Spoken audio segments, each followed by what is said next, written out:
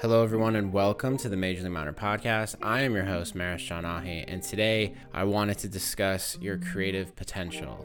So about a year ago, I was speaking to a friend of mine, a fellow creative, and we were catching up about what we were currently working on. And after going back and forth, we realized that we both had a lot of excitement about what we were doing, but we also had a lot of doubt.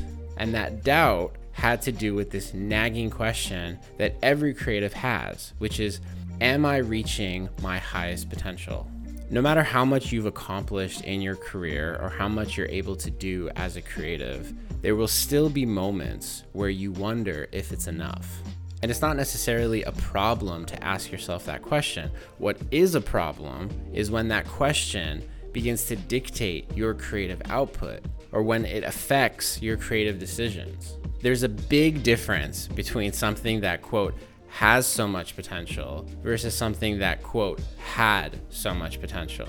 You either have so much upside or you're not meeting expectations. Okay, so when a creative puts something out, they may wait to see how it performs before working on something else. And sometimes this has to do with the specific field that we're in. Think about the movie business. A movie comes out and immediately the movie studio is waiting to see how it's doing before committing to the next thing.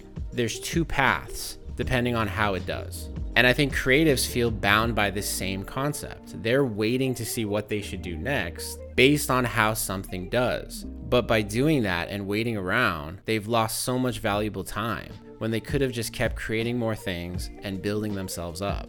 When you start creating things based on potential and performance, then you're no longer the creative anymore.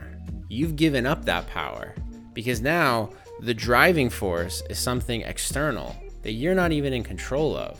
In May of 2017, while speaking at the Rhode Island School of Design, Virgil Abloh gave a lecture, and he said how creatives have this, quote, natural convention to sort of be tormented or have a little bit of an inner struggle. Is the work living up to its fullest potential?